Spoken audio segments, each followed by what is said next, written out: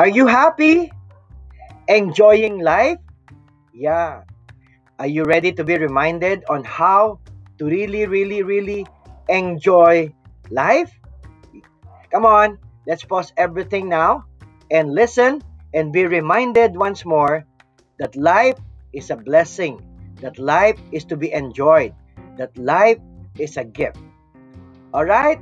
So come on, let's listen now and be filled with that spirit. What does it mean when you know that you are God's beloved? What does it mean to you? You are God's beloved. You are dearly loved by God. Therefore, you are holy. Yes, you are loved by God. You are holy. Oh, alam ko hindi ka pa nakakakita ng halo diyan sa iyong ulo. But we are holy. Okay? We are called to holiness by God. Okay? God wants you to be happy. Yes. But more than being happy, God wants you to be holy. Yes, you have to understand that because you can be happy without being holy. But when you are holy, for sure you are happy. So God wants you to be holy. You are called to holiness. You are God's beloved. So when you know that, what do you need to do? What do we need to do? We must clothe ourselves with compassion, with kindness, with gentleness, and with patience. We have to act like Jesus. We have to be like Jesus because Jesus is holy and dearly loved by God. You are God's beloved. You are God's beloved and you are dearly loved by God. So sana wag natin sayangin yung pag-ibig ng Diyos sa atin. Wag din naman nating, pwede kong sabihin, samantalahin natin. Okay? Pero wag nating abusuhin, ha? Yan. Wag nating abusuhin. But when you are this is what we always declare, I am God's beloved, I am God's servant, I am God's powerful champion, and because I am blessed, I am blessing the world. In Jesus' name, we declare that every time. Yes? And you have to declare that every day. Ulitin natin. I am God's beloved. I am God's servant. I am God's powerful champion. And because I am blessed, I am blessing the world in Jesus' name. Amen. For His glory and by His grace. Yes? So God has called us to be holy because we are called to holiness. Yung holiness na yon will be an ambition for us. We will be living and thinking and praying to achieve that and reach that. And we are telling you this. Yung nalala ko, nabasa natin na we teach people not because we don't commit mistake, but we teach people because we have learned from our mistake. And kung titingin ka po sa buhay ng mga santo, you know that they have created mistake as well. Yes? So when you know you have created mistakes, but in spite of that, God wants you to be holy. I will introduce you to someone. The name is Jealousy. Hindi ko siya kamag-anak ha. Nagkataon lang si din ang apelyido niya. Si Jelu. That's a joke. We'll talk about jealousy. Kasi kaya ito yung pinakita ko sa inyo na dalawa. Kasi kaya nagkakaroon ng jealous. Kasi sana dalawa ang puso ko. Ay, hindi nga pwede, di ba? But jealousy is not good. Jealousy can lead to envy. You are jealous when someone is apparently being more attended than you, or apparently you feel that they are more important than you, and you are jealous because they have more than you. Diba, no? Ganun bale, parang papunta talaga dun sa envy. Huwag nating payagan mangyari yan.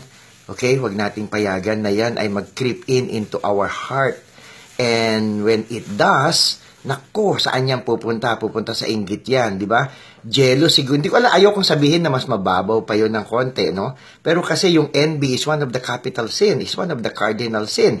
Kaya, wag nating payagan yan. Okay? So, yung jealous mo, jelling mo, naku, wag mong pag-uugatin yan, ha? Ngayon pa lang, gupitin na at tanggalin na agad yan. Okay? Jealous is not good. Being jealous is not good for you.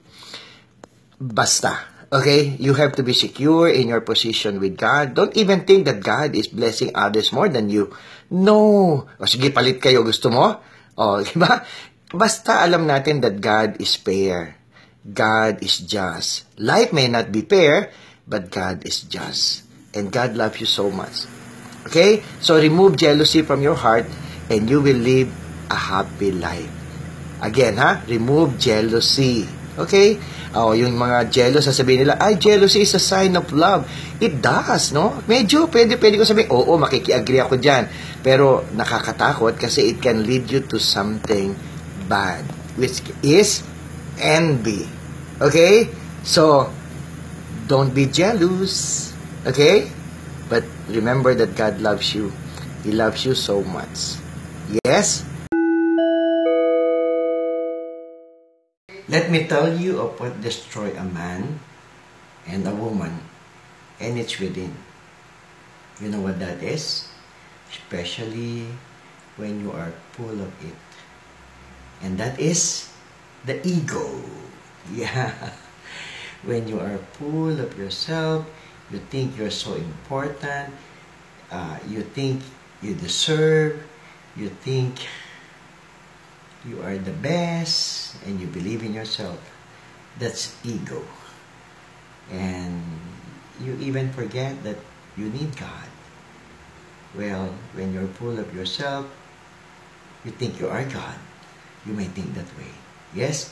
So, take care and be on your guard against your own self, against your ego. Yes, we are important. Actually, I'm telling you this, you are important to God. You are important to God. But bear that in mind that you need God. Yes, you need God. Don't be too self-conscious. Don't be too so conceited. And don't believe too much in yourself. You know, everybody has flaws, and I believe you have one. And you've got to believe you have even one. You have that. And everybody needs somebody. And everybody needs God. And this is what I believe. You need God as much as I need God. You need God so much so that you can be able to take care of that ego. Yes, I know you need to take care of yourself, but don't think about it too much, that it may destroy you, that it may destroy any relationship that you may have. Don't allow that ego to blow up. Yes, take care, be on your guard, and consider others better than yourself. Wow, that would be difficult, but that's the right thing to do. Why? Where am I coming from? That's what the Bible says. We consider others better than ourselves, as we consider others better and worthy of our service to them. Yes, and let us become a channel of His love, a channel of His grace, a channel of His blessing to others. Sinong gustong yumaman? Gusto mong yumaman? Yeah. Yeah, di ba? Sino ba naman ang ayaw? Who wants to get rich? Yes. Kaya nga yung iba, nabibiktima ng kung tawagin ay get rich quick, scheme, or scam. Di ba? Yan, kasi gustong yumaman. But there's a danger there. Okay? Yung lalo na yung yumayaman na. Di ba? Bakit? Hindi na mapigilan ang kanilang desire na yumaman pa. Kaya pala yung tinutukoy natin minsan na yung mga mayaman, lalong yumayaman, at yung mga mahirap, lalong humihirap. There's another question on those sa mga mahirap. Maybe, no? Maybe. Pero the problem was yung mga mayayaman na mayaman at lalong yumayaman, parang hindi, well, ano sa Tagalog yun? Insatiable? Somehow hindi walang kasiyahan. Wow, ang lalim, no?